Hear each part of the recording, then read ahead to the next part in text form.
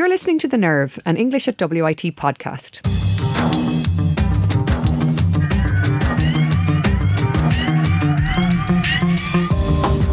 Today we're delighted to welcome our first ever special guest to the podcast, the award-winning poet Dr. John Ennis, who travelled down from Westmeath a couple of weeks ago to run a poetry workshop with our students, and we recorded a podcast then, and it all went pear-shaped, and he has come back down to us. He's so good. John has a PhD in English literature and an honorary doctorate from Memorial University in Newfoundland. He has published over 20 books of poetry, has won the Patrick Kavanagh Poetry Award along with many others, and was the head of the School of Humanities here at WIT until 2009. But one of his proudest achievements, of course, that, well, in our opinion anyway, has been producing our fantastic colleague, Dr. Fiona Ennis, who also joins us in studio today. And Fiona has continued on the family interest in poetry and philosophy and brings them together in her teaching on the English programme here. So first of all, thank you so much to the two of you for making yourselves available again to come and talk to us. You are so good. Technology is my enemy, but poetry is our friend. So let's talk about that instead. So John, something that really struck me about the workshop that you did with our students was the fact that you see poetry as a continuation of music and vice versa. So that, you know, your focus on the lyric, I think, was a really nice thing for our students to witness, that it was this kind of elitist notion of poetry is broken down and there's more of an egalitarian approach brought in there. And the fact that the students kind of realised that maybe they know more poetry than they thought they did, and that maybe poetry is more accessible than they thought it was. Can you tell us a little bit about your approach and your consideration of poetry in that way, poetry and music together? Yeah, well, I think it was Pound who said that there's a very close relationship between music and poetry. And poetry always moves in some sense through the language of music. And the further it moves away from that, the poorer it is. So I found that a useful dictum. And of course, poetry itself grew out of the chant, you know, around the fire, around the tribal fire, and later on in the halls of the bards. The words were chanted to music and accompanied on the harp, for instance, in the old Irish bardic system. So poetry and music, or the chant, are as old as the hills, really. And if one comes down to today's world and the world of music and the world of music for young people, a lot of it is lyric music. And that's, as well, of course, very strong in Elizabethan times with the poetry of Campion and others. They were lyrics that were sung. So I find it just refreshing today just to listen to poetry in motion in music. Yeah. And that for me is the most interesting aspect of it. Sorry to talk across you there.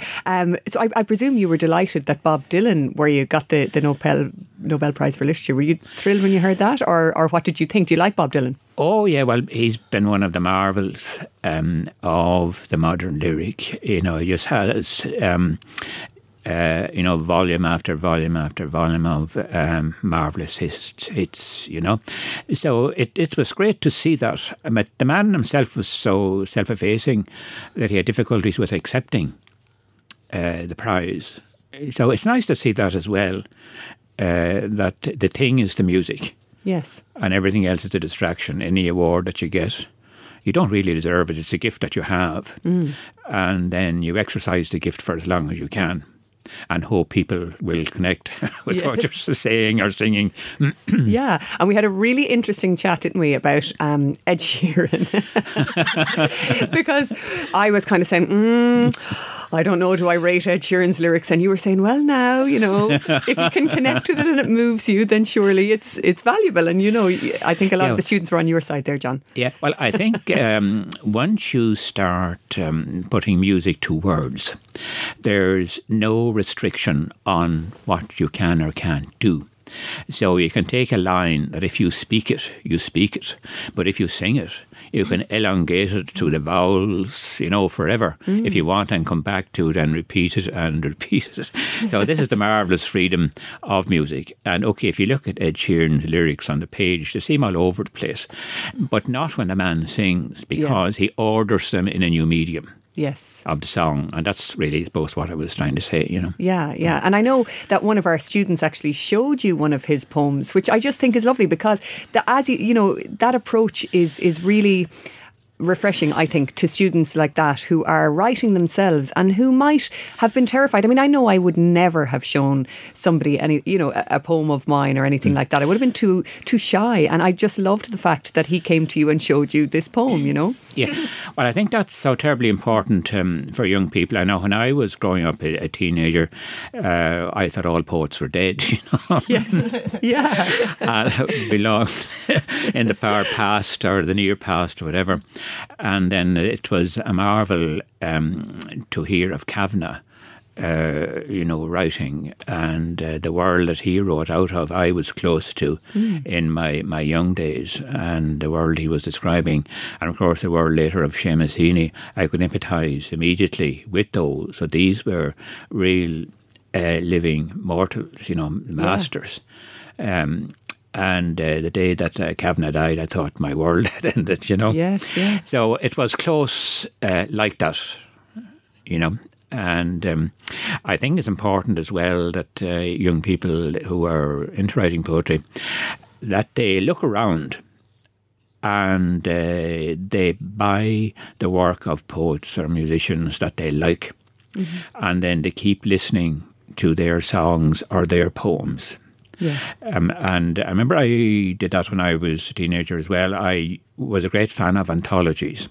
And there was a marvellous run of Penguin anthologies, the Cohen anthologies. Edward Cohen, he put them together. So it was marvellous to read of New Zealand verse or Australian verse, or it could be Chinese, or it could be South American.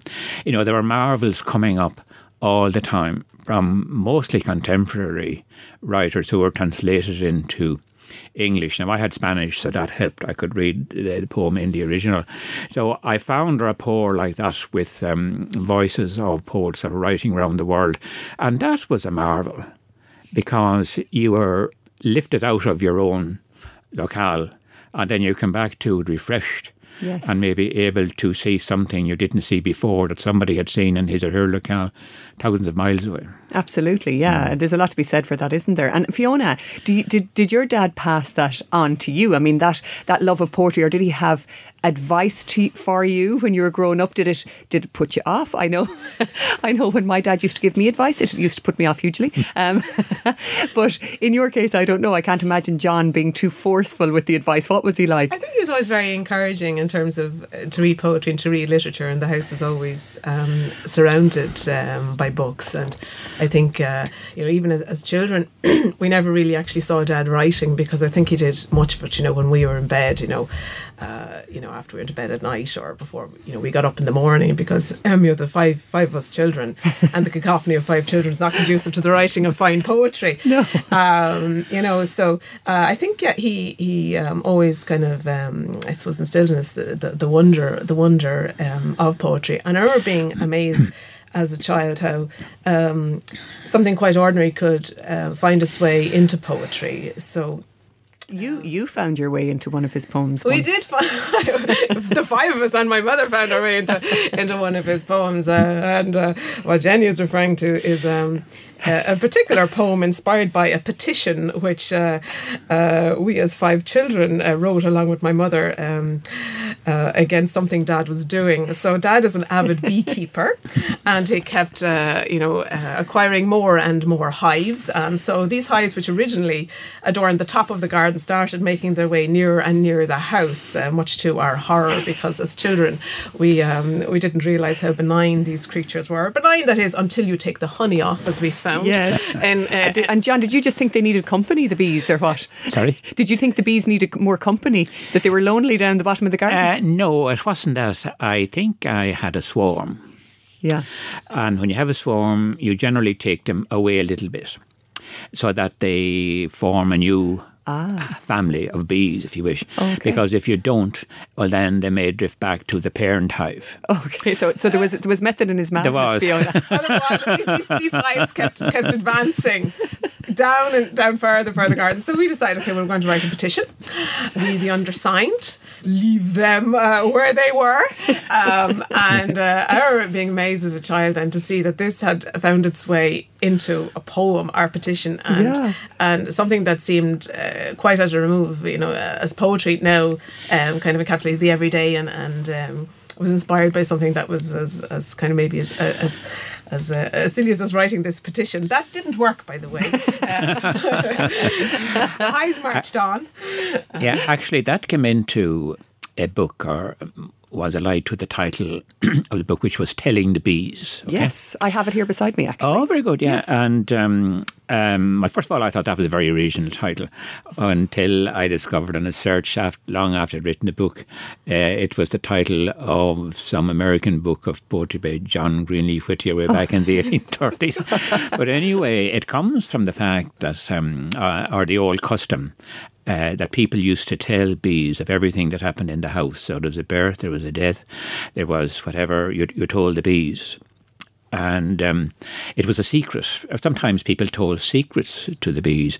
And it's probably a very ancient background.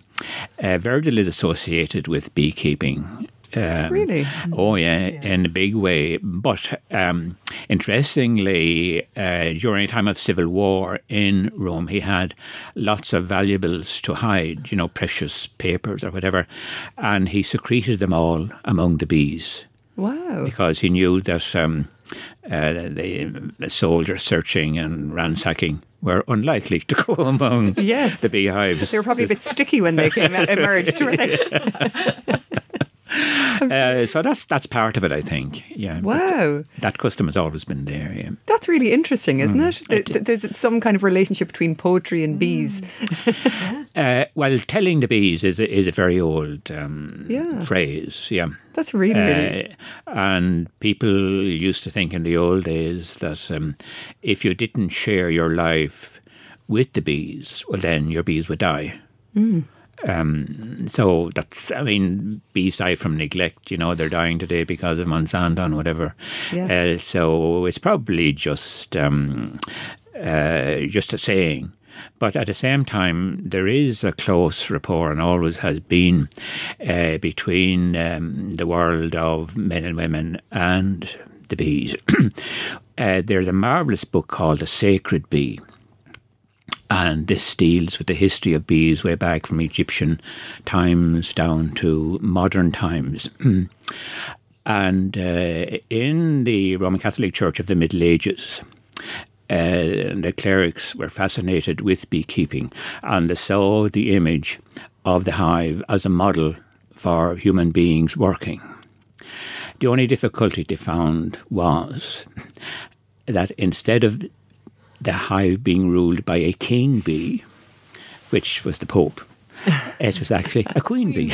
Right. Oh, yes. That would throw the cat amongst the pigeons to mix our metaphors. So suddenly all that imagery disappeared overnight, so it's quite funny.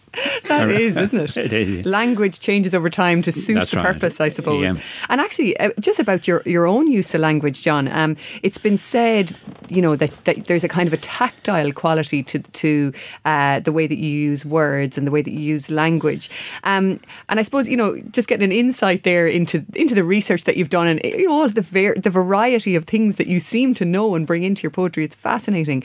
But talk to us a little bit about technique, because I know that you use persona, and you have strong narrative threads throughout a lot of your poetry as well.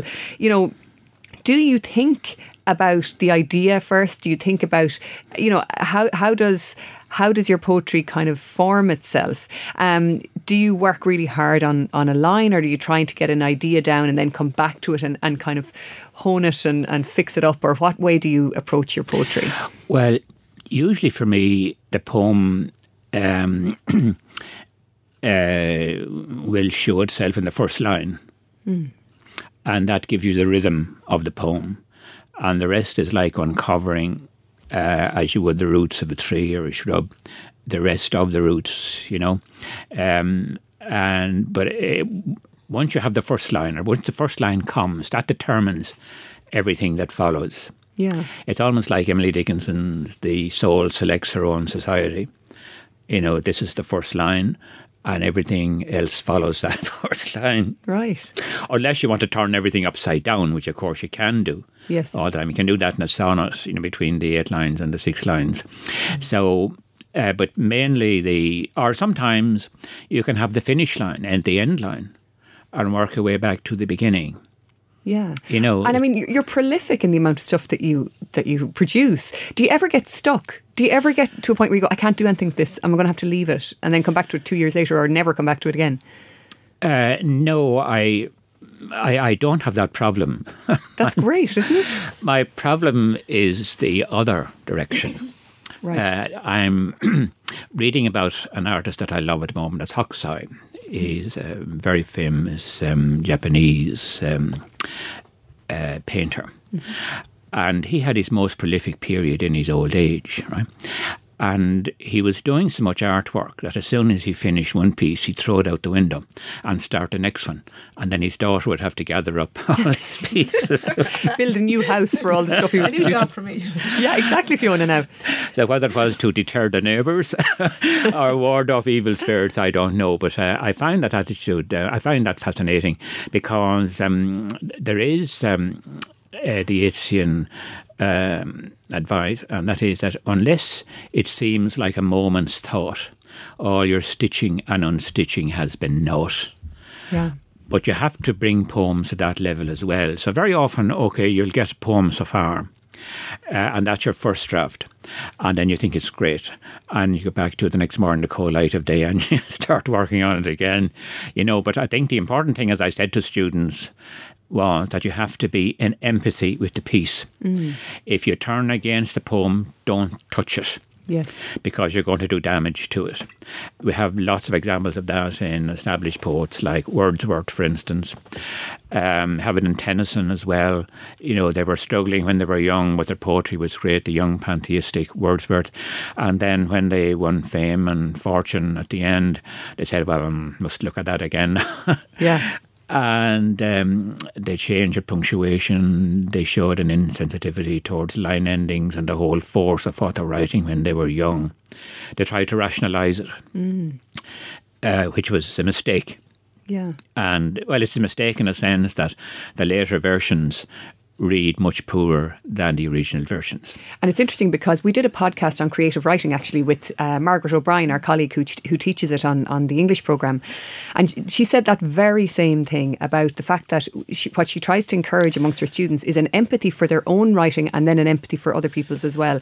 And that actually, if you are kind to yourself and what you produce, that you are more able rather than less able to make it better, and what you're talking about is when you revise something that you produced at a particular moment in time, that there's something valid about that you have to be careful not to erase what the nice thing or the goodness about it. Okay, that's one aspect to it. There's the other aspect, and that is you have to be your own critic as well, of course, coming behind you, not in front of you. Yeah, well, this was mainly for first drafts actually that she was talking about, the production of that first kind of few marks on the page, so that you don't frighten yourself away from it. Yeah, in fact, all the better if you have two minds. Here I'm thinking of the early Eliot writing the drafts of The Wasteland, and Pound reading these as they were sent to him. And Pound making comments or ticks, that's okay, that's dreadful. Yes. So you do need either a Pound at your shoulder or to be your own inner critic and quietly discard something you've done. And you get better with that over time as well, don't you? Like just with practice, to be able to look with a fresh eye on your own work and say, actually, the day after, it doesn't look so beautiful. A big issue is the writer's independence, and I feel very strong about this.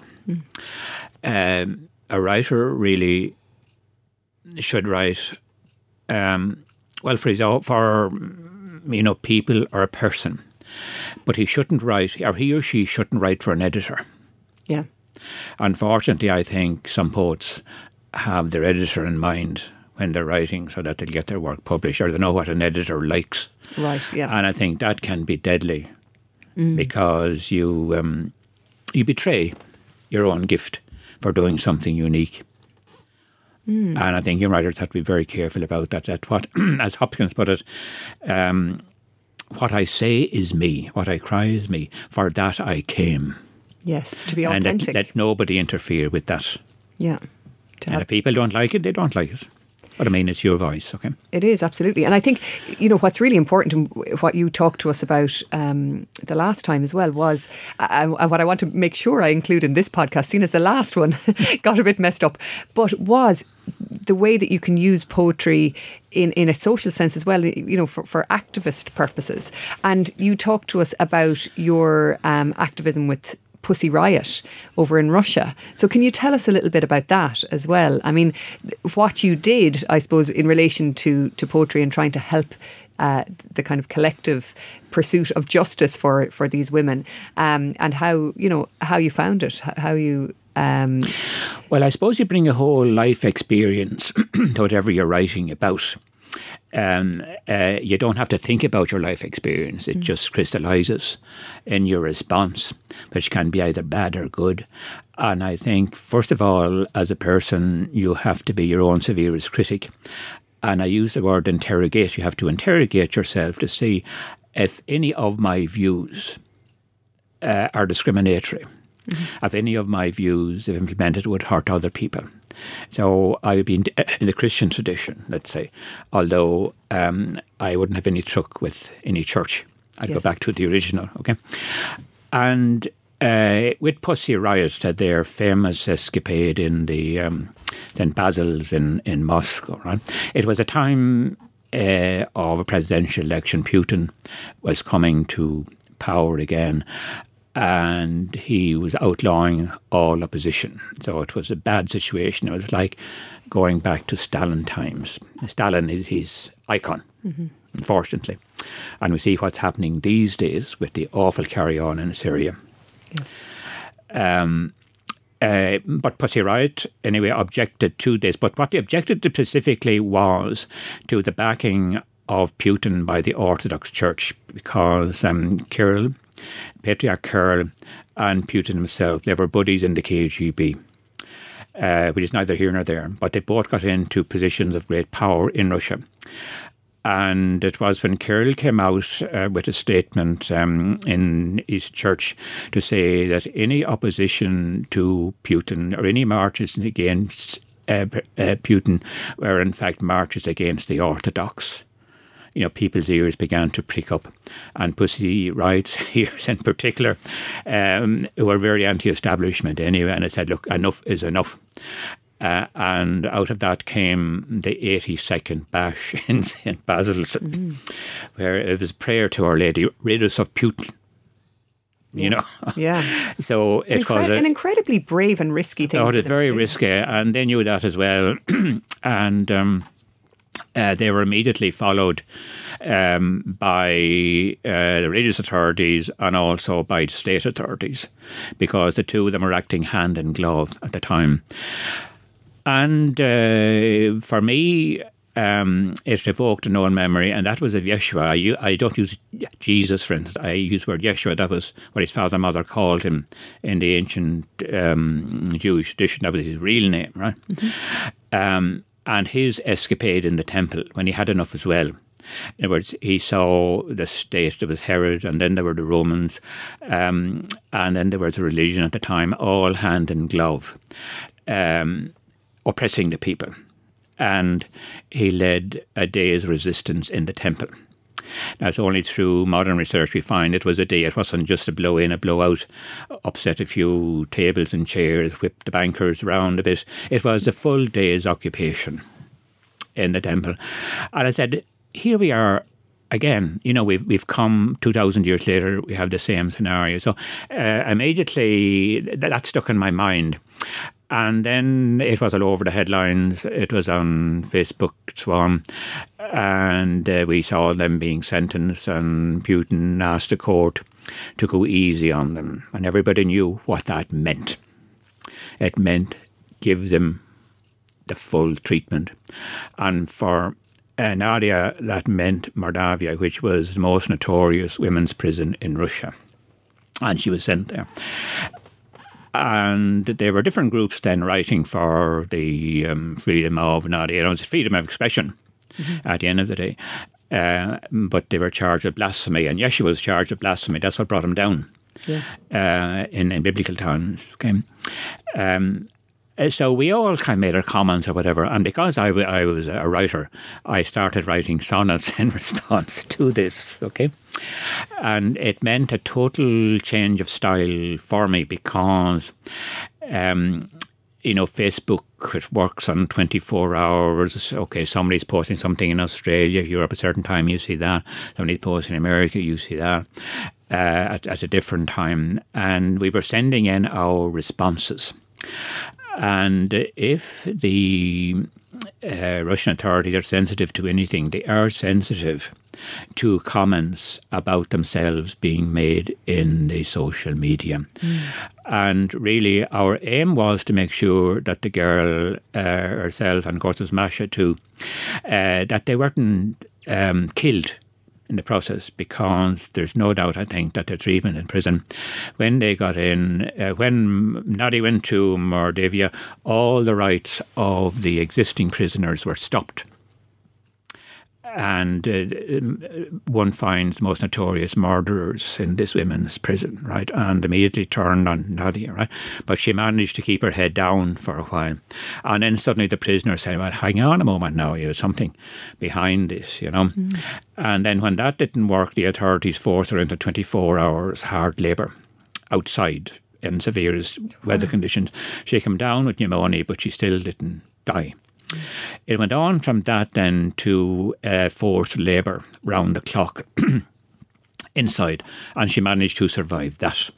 But lucky enough, to the marvels of modern technology, there were occasional pictures or photographs coming through Instagram or whatever out to the wider world, and that sparked up protests all over the place. And out of those protests then, make quite a long story short, it became obvious to Putin that this woman is more trouble inside prison than she'd be out. So eventually she was freed.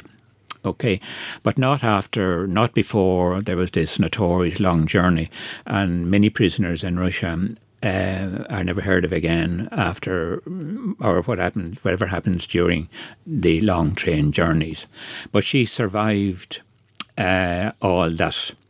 Because people like you were watching. Yeah, so the world was watching. Yeah. And then it became very, this is for me, poetry as polemic. There also was an anthology produced by Kat Lucas. She's a member of Penn International. And poets with some established record were invited to submit work on Pussy Riot. And I submitted a piece, and then she published that. Okay, and the piece was reviewed in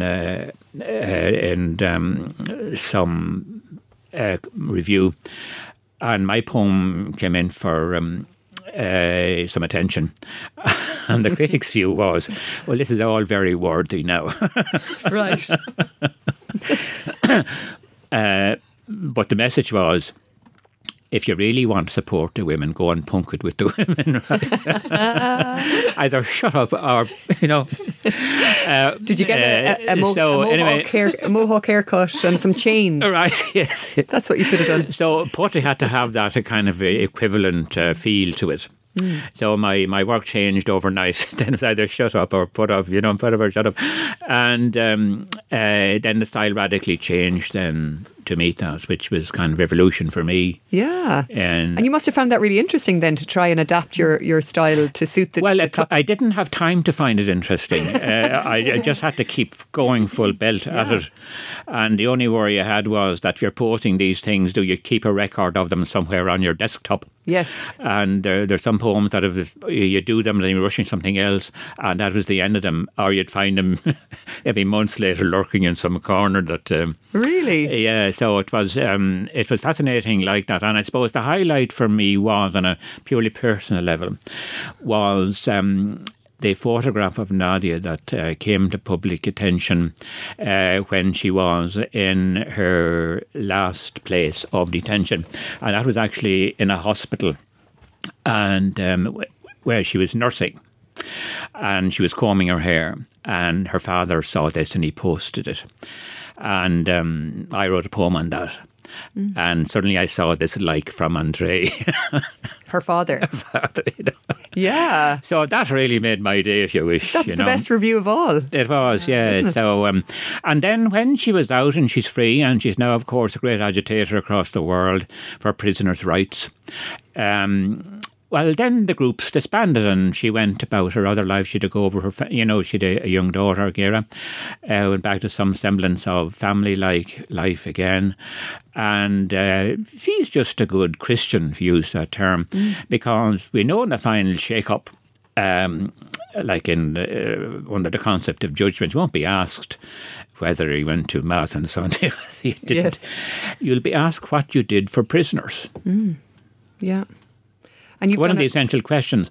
And that's what she and Masha are attempting to do, not only in Russia, but in the US, which, of course, is notorious. Prisons are notorious. So she's all over the world following that work now. She's like a leaven in the community, to use the old phrase. Yeah. And you've done your part too, though. I mean, it's amazing what you were saying to our students about the part that they can play, the role that they can play with writing as well. Yeah, well, I think myself that poetry, a lot of poetry today is really very narcissistic.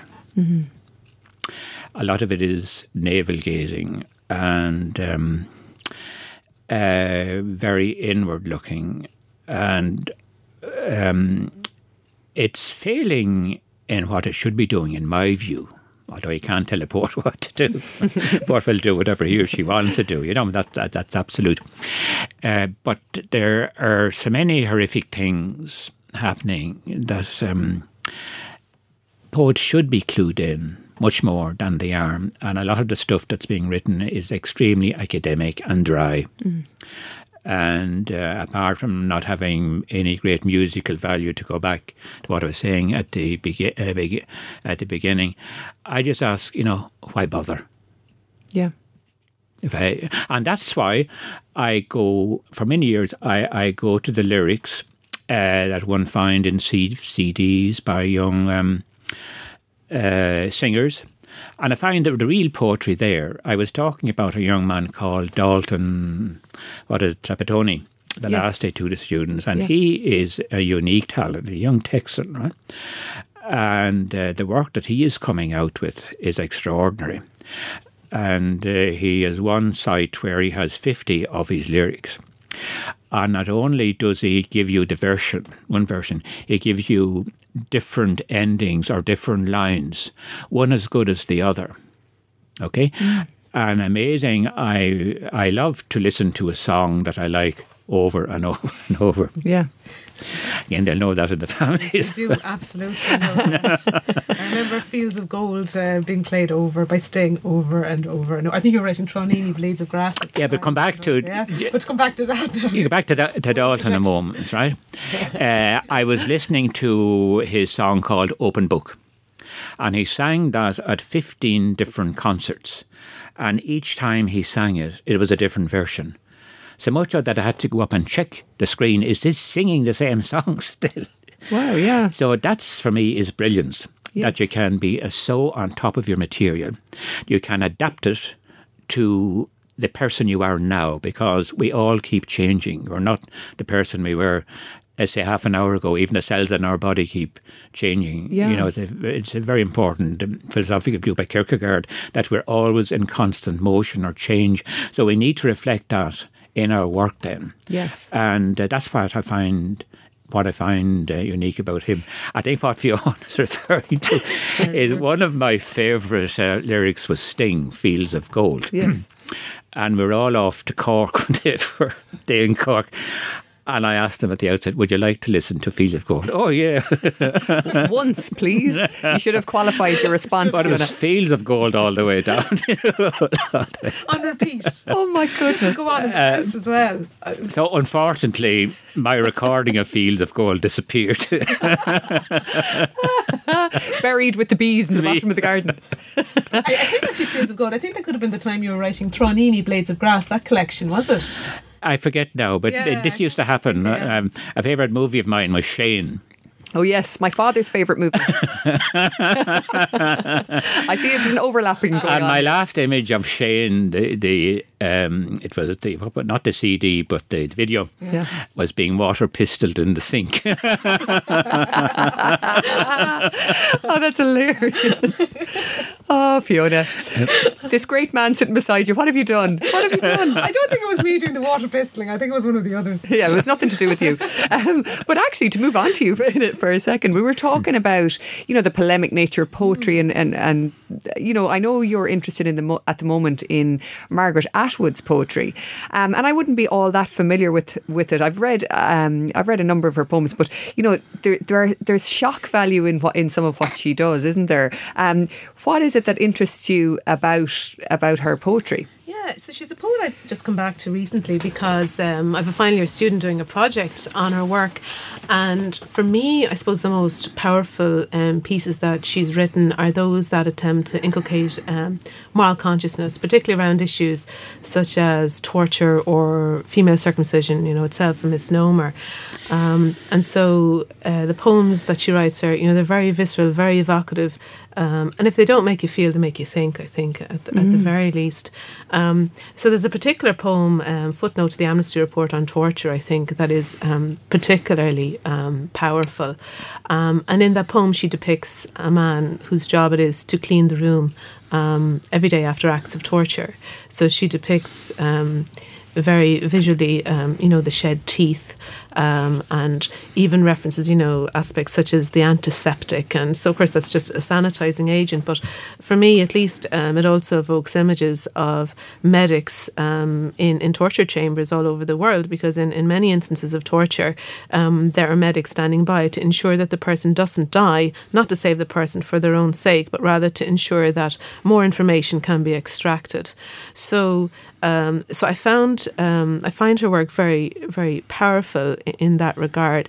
And when I was reading that poem, it reminded me of W.H. Auden's poem Musée, in which he depicts a painting by Bruegel, which is The Fall of Icarus. And Icarus, a figure from myth, with his wings made of feathers and wax, flew too near the sun, and the sun melted the wax, and so he fell into the sea and drowned. So in Auden's poem, he depicts this painting by Bruegel, and what you see is these white legs disappearing into the water. But the ship that witnesses this sails calmly on.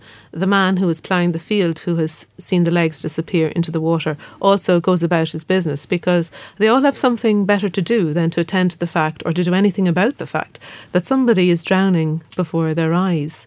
And for me then, poetry, I think, is a really powerful medium because of the way in which poets use language, of how powerful can be. Absolutely, and it would really encourage you to go back to her poetry. Actually, as absolutely, just having touched, and loads of it is available freely on the internet as well. Yeah. Do you know what? One last thing that I want, because we should really finish, but I just don't want to stop talking now, or don't want to stop listening rather.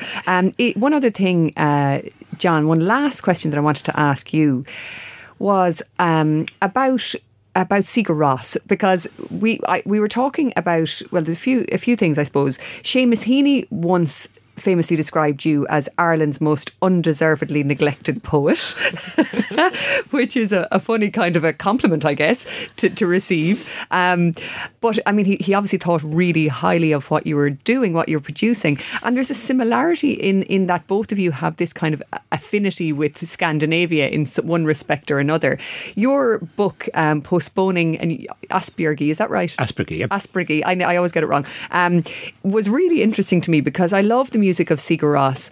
Now, I wouldn't have been all that aware of their lyrics, really, because I couldn't understand them.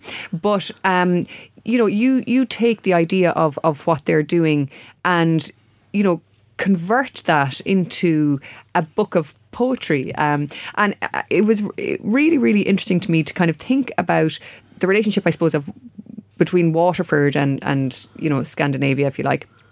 Iceland in particular you're interested in, but also about the some of the things that we see recurring in Seamus Heaney's North, the value of the poet as a witness, the poet as being respected in our society as somebody who has something to tell us, and a few of those things really kind of sprang to mind when I was reading some of your poetry, but also this idea that if you have something to really connect with, something that really inspires you and lifts you up, like the music of Sigur Rós, that you can suddenly start to see all these connections between people. And can you tell us a little bit about that collection?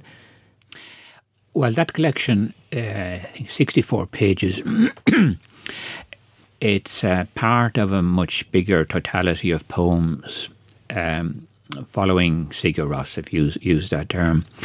And it grew out of my hearing them and seeing them on the DVD Heima.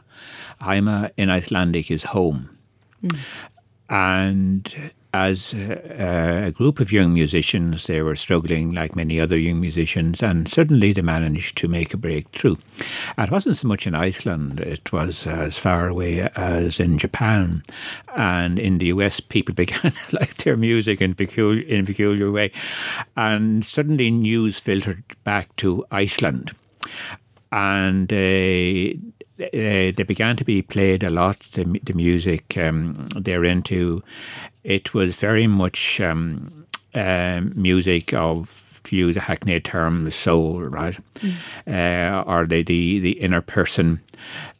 And Amina, the group of 4 women with whom they played, when they were asked about this, they said, and they were the professional musicians, they were trained musicians, they said it doesn't matter whether you're trained or not. Even when you're trained, you have to throw away the music. And you have to keep playing until it's part of yourself. And only then will it be true. And you have to make whatever alterations you have to make along the way to be true to you, your inner person. Okay, so that was I suppose, the force of the music came across to me. I know that's rather roundabout, rather heavy, but they were a group of 4 very unassuming young musicians, and they made it abroad. They their first recordings were selling well, modestly. Okay, and to thank people in Iceland, particularly their families, for supporting them, because there were difficulties along the way. They went back to Iceland and they decided to play a series of concerts free around Iceland. And no big hullabaloo. They came to a village, they'd seek out the local hall. If it had electrical equipment, okay, we'll use that. If there were local singers, they'll come in as well, and musicians. So that's how it happened. And even not only under roofs, but also out in the open, in fields. Right round Iceland. And okay, this was in high summer, so they were guaranteed fairly good weather, because Iceland, it has good summers, believe it or not, better summers than we have in Ireland. And I came across their work in the DVD Heima, and it was while I was recovering from open heart surgery, so I had time in my hands. And the more I played it, the more I liked it, and I just kept playing it night after night when I sit down.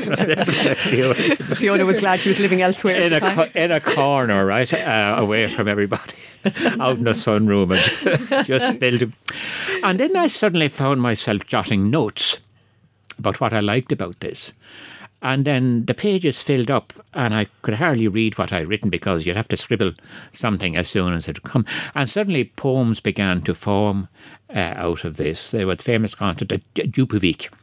That's in northern Iceland. And this was in a deserted fish factory, fish tank. And what happened was, in the 30s, Iceland overfished its herrings so that they disappeared. So it was the first lesson they got in how not to handle nature. Okay? And this fish tank, this village was deserted, and Sigur Rós were going around, and they climbed into this place, into this deserted fish tank. And they started to sing, and suddenly the acoustic was just extraordinary in this place. And they did a concert in a deserted fish tank. This is a huge inner enclosure, like a theatre. And the joke in Iceland was that year, what was the best concert this year? Oh, the one in the the fish tank up in Juvik. You know, they have a very droll sense of humour. So that's just one example. There were protests against a dam that is being built by the Americans in Iceland. That was an acoustic concert. They played all over the place. And one of the concerts was in Aspergi, that's in northern Iceland, and it was their final concert. And Aspergi is quite extraordinary, absolutely beautiful spot. And there's a major celebration there every year, one of the festival days, and they played that. As a concert, it's Bedlam. And George said, it was bizarre because you had kids running amok over the stage, under the stage, everywhere. Wow. It was, and that's what I love about Iceland. It's so informal and nobody bothers. What I was amazed at in Hallgrímskirkja, which is the main cathedral, a great place of light. I don't normally like going into cathedrals, but this is an extraordinary place. It was a kids' playground, and they were there on the floor with their paintings and whatever. It was just like walking into a massive kitchen. Wow. Yeah, it was quite extraordinary. And hearing the music, Sigur Rós is not unique. Sigur Rós suddenly didn't descend out of the sky. They say that every young person in Iceland is a member of at least 14 bands. That's the Icelandic joke. So they have an extraordinary talent, for performance. And I only hope that Waterford, because of its Norse connections, really goes after the young musicians of Iceland, because there are so many bands there, so many Sigur Róses, that all they are looking for is opportunities to play. And what a better way to reactivate the Norse connection than to bring these young people to Waterford for Spree or whatever, the festival, and have them play. That would be a dream of mine. Wouldn't that be fantastic? It would. And then you're actually hearing the original Norse, because Norse was the spoken language of Waterford, remember? Mm-hmm. And Waterford was a city when the Norse were here. And one of the great pleasures of launching that book on Waterford was to read it in the Viking Triangle within the city walls. And most of the titles are Norse. Now they're Norse via Sigur Rós. Yes. So my knowledge of all Norse is very limited, and Icelandic as well, but I use the titles. And again, if you follow the Sigur Rós website, you'll find the translations of the songs, translations, and also phonetic, attempts at how to pronounce them. Oh, yes. But that would be a hope of mine, that this would be active, because a lot is made of the Viking Triangle. Now, you must activate that to include real living Norse, or people who speak Norse. And Icelandic today is first cousin to the Old Norse. Fantastic idea. And I think we're going to end with that fantastic idea. I hope, wouldn't it be great if somebody was listening from Spree? I know a few people in Spree. I'm going to send this on to them and say, hey, what do you think? We'll help. So John, what a great idea. But also thank you so much for joining us, and to Fiona as well for coming in here twice, not once, but twice, to record this podcast. I really appreciate it. And thanks so much as well for dedicating your time to helping our students. I think they got so much out of it on our English Day. So we might see you again at another stage to extract some more of that knowledge. A pleasure, yep. So thank you both for joining me. Thank you very much, Jenny. Thank you.